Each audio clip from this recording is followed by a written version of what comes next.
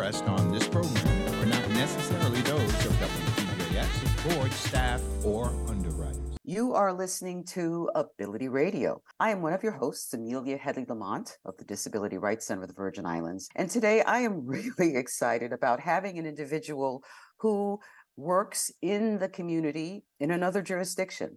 For your information, I am in the Pacific Northwest of the United States, and particularly in the Portland, Oregon area. And our guest today is Danita Worthy. She is a housing case manager for an organization called Greater Good Northwest. And we're going to hear a lot more about the kind of work that she does and, frankly, what's possible for our community here in the U.S. Virgin Islands. Good day, Miss Worthy. How are you? I am fine. Thank you for having me. Well, thank you for your willingness to share your work experience. I met you a few weeks ago, maybe more than a few weeks ago, and I was quite enthralled with the kind of work that you're doing. And I just wanted to share your passion with our community as well, because I think it's very important. For those of you in the audience, some of you may or may not have known that back in 2003, the Disability Rights Center of the Virgin Islands had filed a lawsuit against the government of the Virgin Islands for its inability to maintain a mental health service system. The community developed a strategic plan in 2014, and we still have yet to have something that can be pointed at as a successful system. So, Danita Worthy, I would love to hear from you what you and your organization, Greater Good Northwest, has been doing. What do you see as successes and such? So let's start off with your work. What does that involve? Okay, so I am, again, a housing case manager. And what that involves on a day-to-day basis, we actually, we have several programs in our organization. As a housing case manager, what we do when we have a motel where I work, and it used to function as a regular motel, but right now it's transitional housing. What that means is that we have people that may come from tents. They may come through our outreach program. We have people that work in outreach. They go supply things to the people in tents. Maybe they'll supply them with tents, food, water, so have it. We also supply that at our motel. So when people walk up and get food, 3 meals a day, we supply them with their essential needs, things like that. We don't turn anyone away. And when they come there, and we put them in our program, so we have people who can give them put them in a program to give them vouchers. Okay, so they do an assessment with them. And then the county, Multnomah County, Washington County is where we are in Hillsborough, Oregon. There are different counties, Clackamas County. There's so many different counties, as you will, where Oregon is divided. But these counties, they have resources. So there are different areas. So people can go to those areas and get these resources, and their housing available. So they may have vouchers. These vouchers will allow them to be able to get sustainable housing. And it goes according to their income. They will pay a certain amount. And so these vouchers will allow them to be able to live and be able to have affordable housing. So they won't just come off of the street, put them somewhere and they can't stay. Okay. So even private landlords can use these vouchers, correct? Absolutely. Okay. So with our program, the transitional, and by my being a housing case manager, what that does is it helps me to be able to work with them and prepare them for that transition. Some people have been on the street for so long that they need to be reacclimated back into living life on life's terms. Right.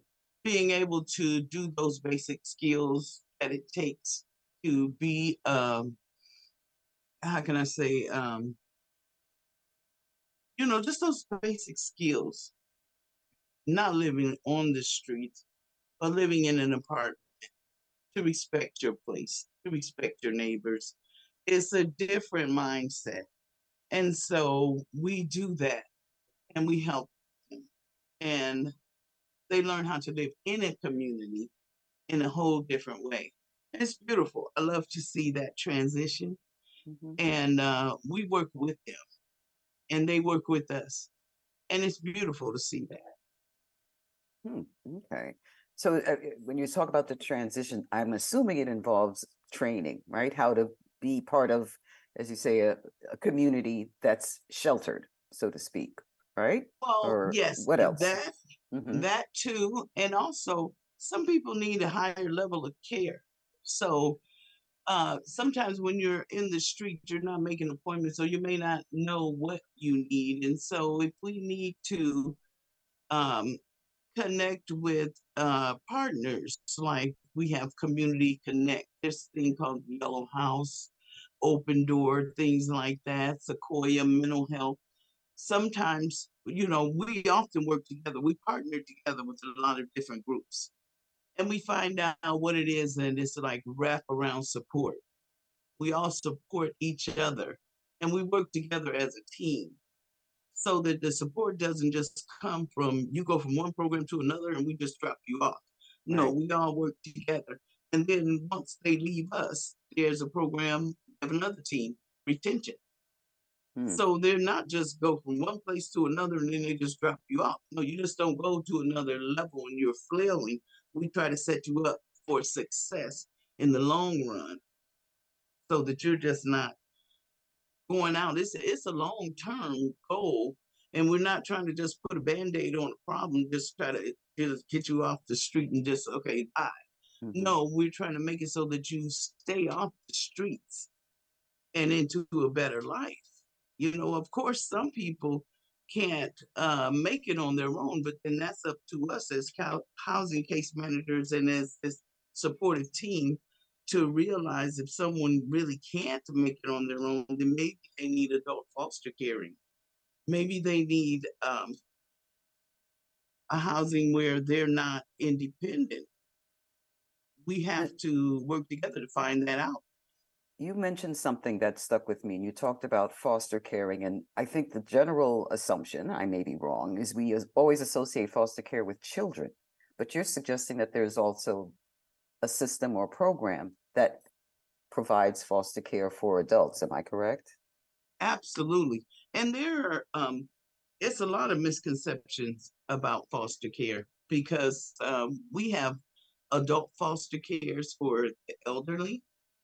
There are adult foster cares for even young, it may be mental health situations, and they're not senior citizens. And maybe they don't have the capacity to make uniform decisions, but they can take care of themselves, but they can't do basic skills. And so they need someone to make sure they're taking their meds, make sure that they are, um, you know, getting their baths and Hmm. things like that. And they need someone, it's not a parent, it's not a group setting, but then maybe that's what they need. Hmm. So that's Okay. where the housing case manager and the supportive team comes in. And we work together and we find these things out. We find these things out through assessments and through team efforts. How do you, just practically speaking, I mean, I'm intrigued that you say you have different organizations that may have different focus. How do you communicate with each other consistently so that, let's say, Mr. Jones is not taking his meds or Mr. Jones is faltering? How do the organizations mesh to ensure that there is that successful continuum that you talked about? It's interesting that you say that. Um, it's interesting you say that. Okay, so I will give you an example. Right now, I have a gentleman that it's been quite the challenge to get him to his medical needs, and it's he. How can I say it's he trusts me, Hmm.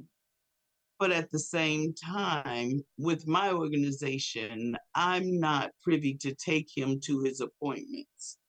Okay. I can't Hmm. put him in my car because of restrictions. Hmm. However, the other organization that referred him, they can take him.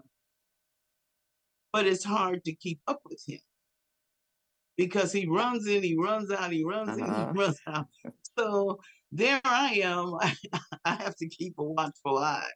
So then when I finally see him, it's like, oh, I see him. So I'm on the phone and I get to call his other case manager. He's on site. Come and get Hmm. him. And then here I am, with the cape. Come and get him now. And then she gets to put her cape on, fly over there, and hi, here I am. And then he's willing to go. He needs somebody to hold his hand. Right. I can go with him on the bus, but he's scared to catch the bus. Ah, okay. So that's the only thing. I can go on the bus. I just can't put him in my car because of insurance reasons. Right. But she can because she's equipped with, and that's what her job does. But we work together in that respect. I can't, you can. I think I'll let you. Let's do this. And so that's what I mean about. It's kind of like a tag team effort type thing, and we do that with other case managers too.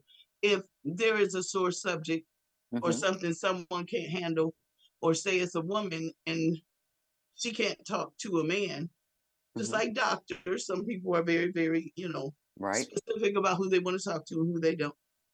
We feed in on that and we get the best person for that person because we don't want anything to hinder their growth. Makes sense. Makes sense. So it sounds like it's built in as far as you know who the players are in different organizations. I mean, how do you get together? How do you know, okay, call Danita because this person needs a house. Call somebody else. Oh, we do a lot of networking, but there is a group too, um, that's in Multnomah County, and it's called the Hayden Group, the Homeless uh, Alcohol Drug Information Network. They meet at 12 noon Mhm. every Wednesday, and they've been doing it for over 20 years. Wow. And they meet downtown, and it's a table, if you will, Okay. and it's all the organizations. It may be about 20 organizations, and they meet for about an hour, and you can bring your lunch and everything, and somebody will throw out a scenario, and everyone just says, "Hey, I can help you with that. You can do this, this, this, this," and everybody feeds off of each other, pass out business cards, and you create a positive network of friends. And it's sort of like, I don't know, I'm kind of aging myself. It's like the old Prel commercial. You tell two friends and they tell two friends. Right, right. You know, They meet how often? Every week? every week. Yeah, Wow. I know it stopped for a little while during the pandemic, but it was every week at 12 noon, and I heard it started back up again. Yes. Huh. Excellent. Another thing I remember hearing from you at a previous time was and I'm not sure who the individuals are. You can clarify that for me.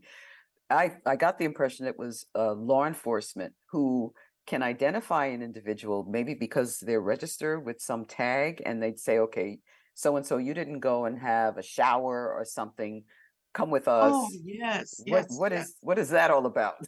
Oh, absolutely. It's so funny. We have people don't realize that we have a group here, Clean and Safe.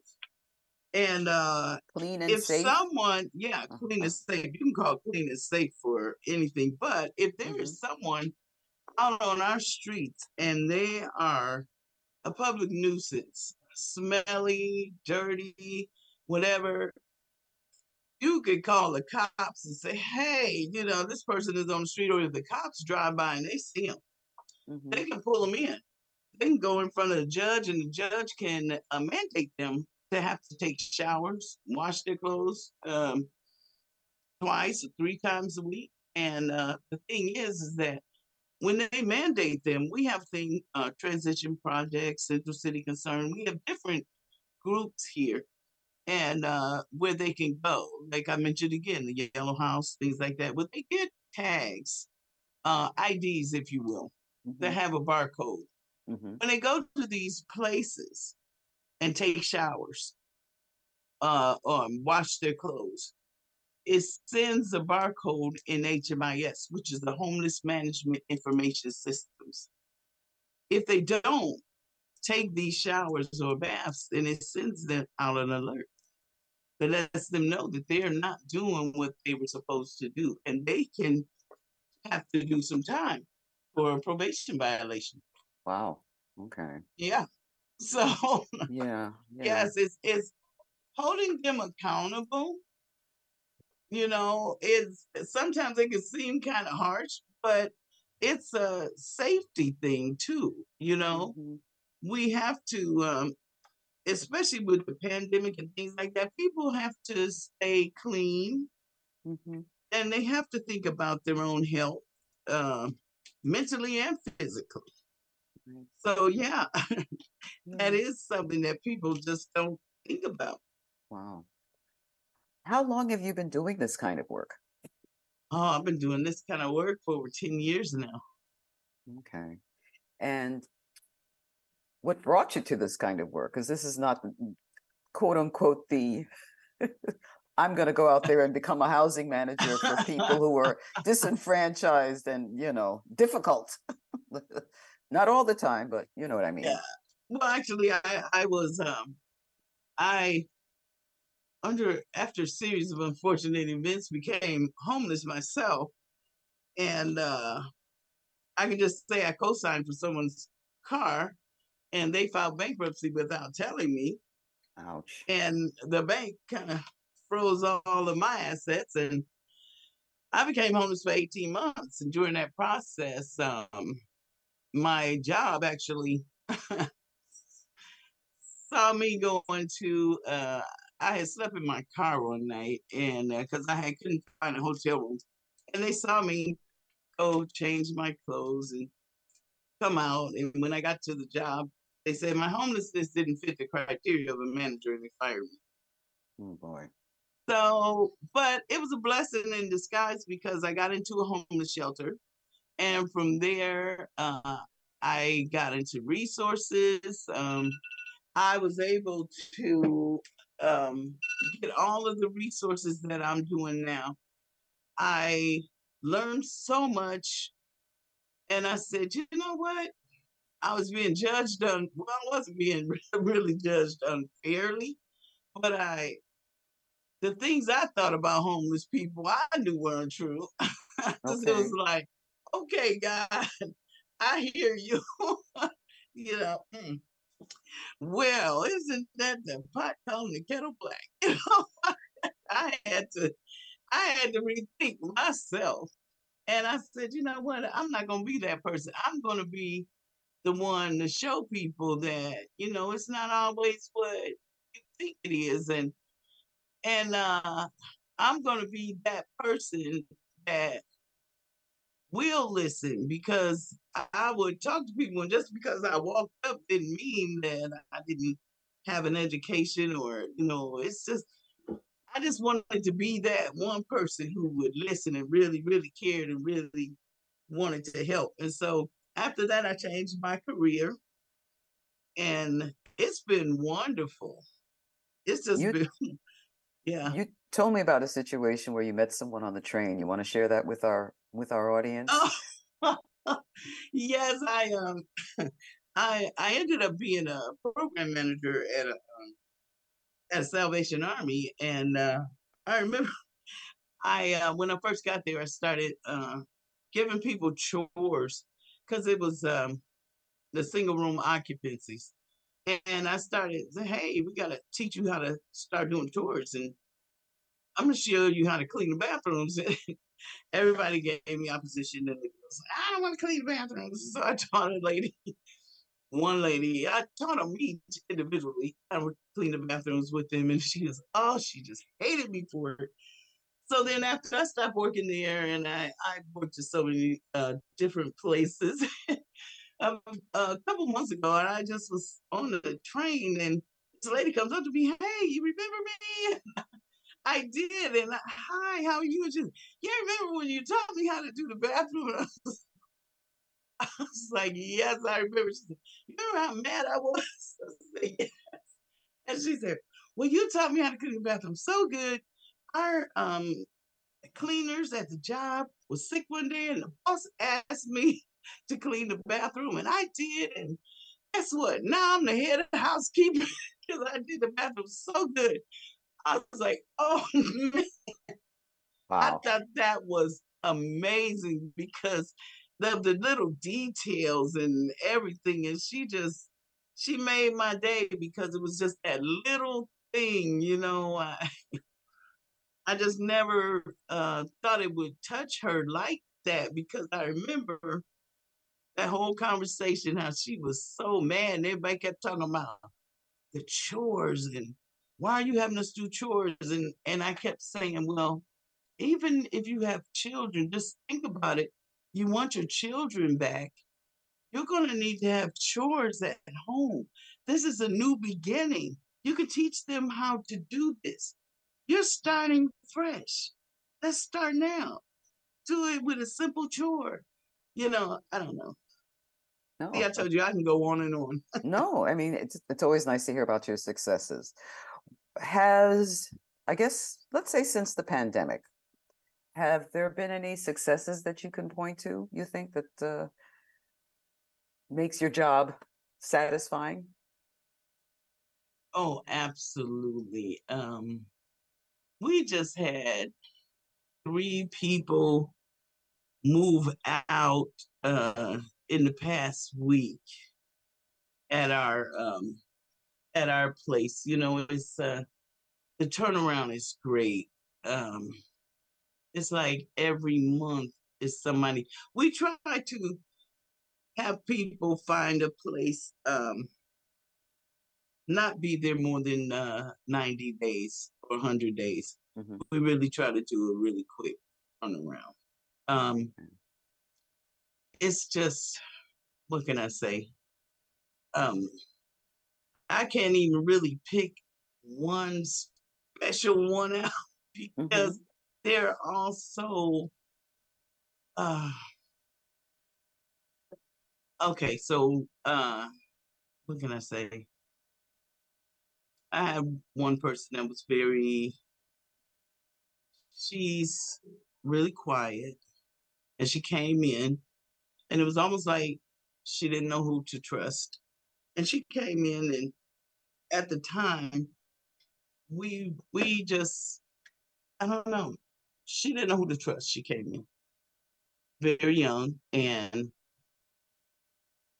real quiet.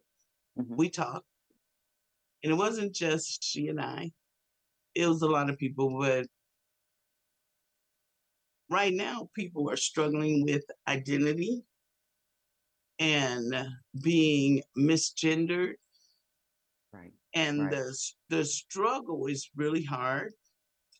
right. We have an amazing crew where one of our staff members decided to buy buttons that says she, her, he, them, they, it, Hmm.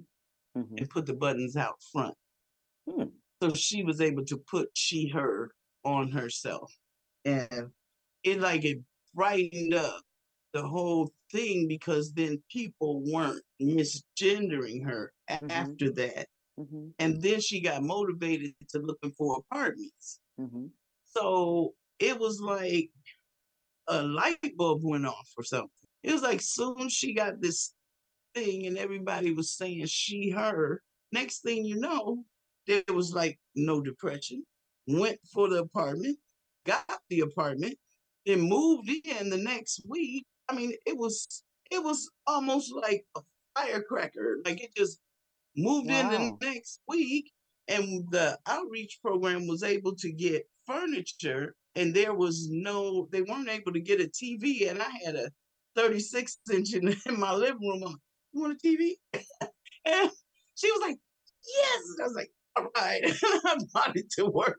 And I was just like, yes, yes, yes, that's all I need is all this excitement. And I thought that was just the greatest thing because I was like, okay, yay, woo. But it was just the little things, it was just the button Wow. made a big difference. And all this time, we were trying to push her to look for a place, work with your case manager. Let's get you something. All it took, we were even trying to find support groups for transgender. Hmm. All this is a group called Plume. We looked that up. We were looking up everything so we can do Zoom meetings, maybe with a support group. This will motivate her. That button, I'm telling you, that was what it was. Oh, and sometimes it could be something just that simple. Just that That's what I'm simple little hearing. button. Yeah. Wow. Approximately how many cases does your organization have at the present time? Not to say that that's the controlling number, but just How want to many get a what? sense. Cases or individuals your organization serves. Ooh, wow. That is hard to say. Okay. That Okay. the only reason I say it's hard to say is because only reason I say that's hard to say is because we maybe have like maybe 40 units. Okay.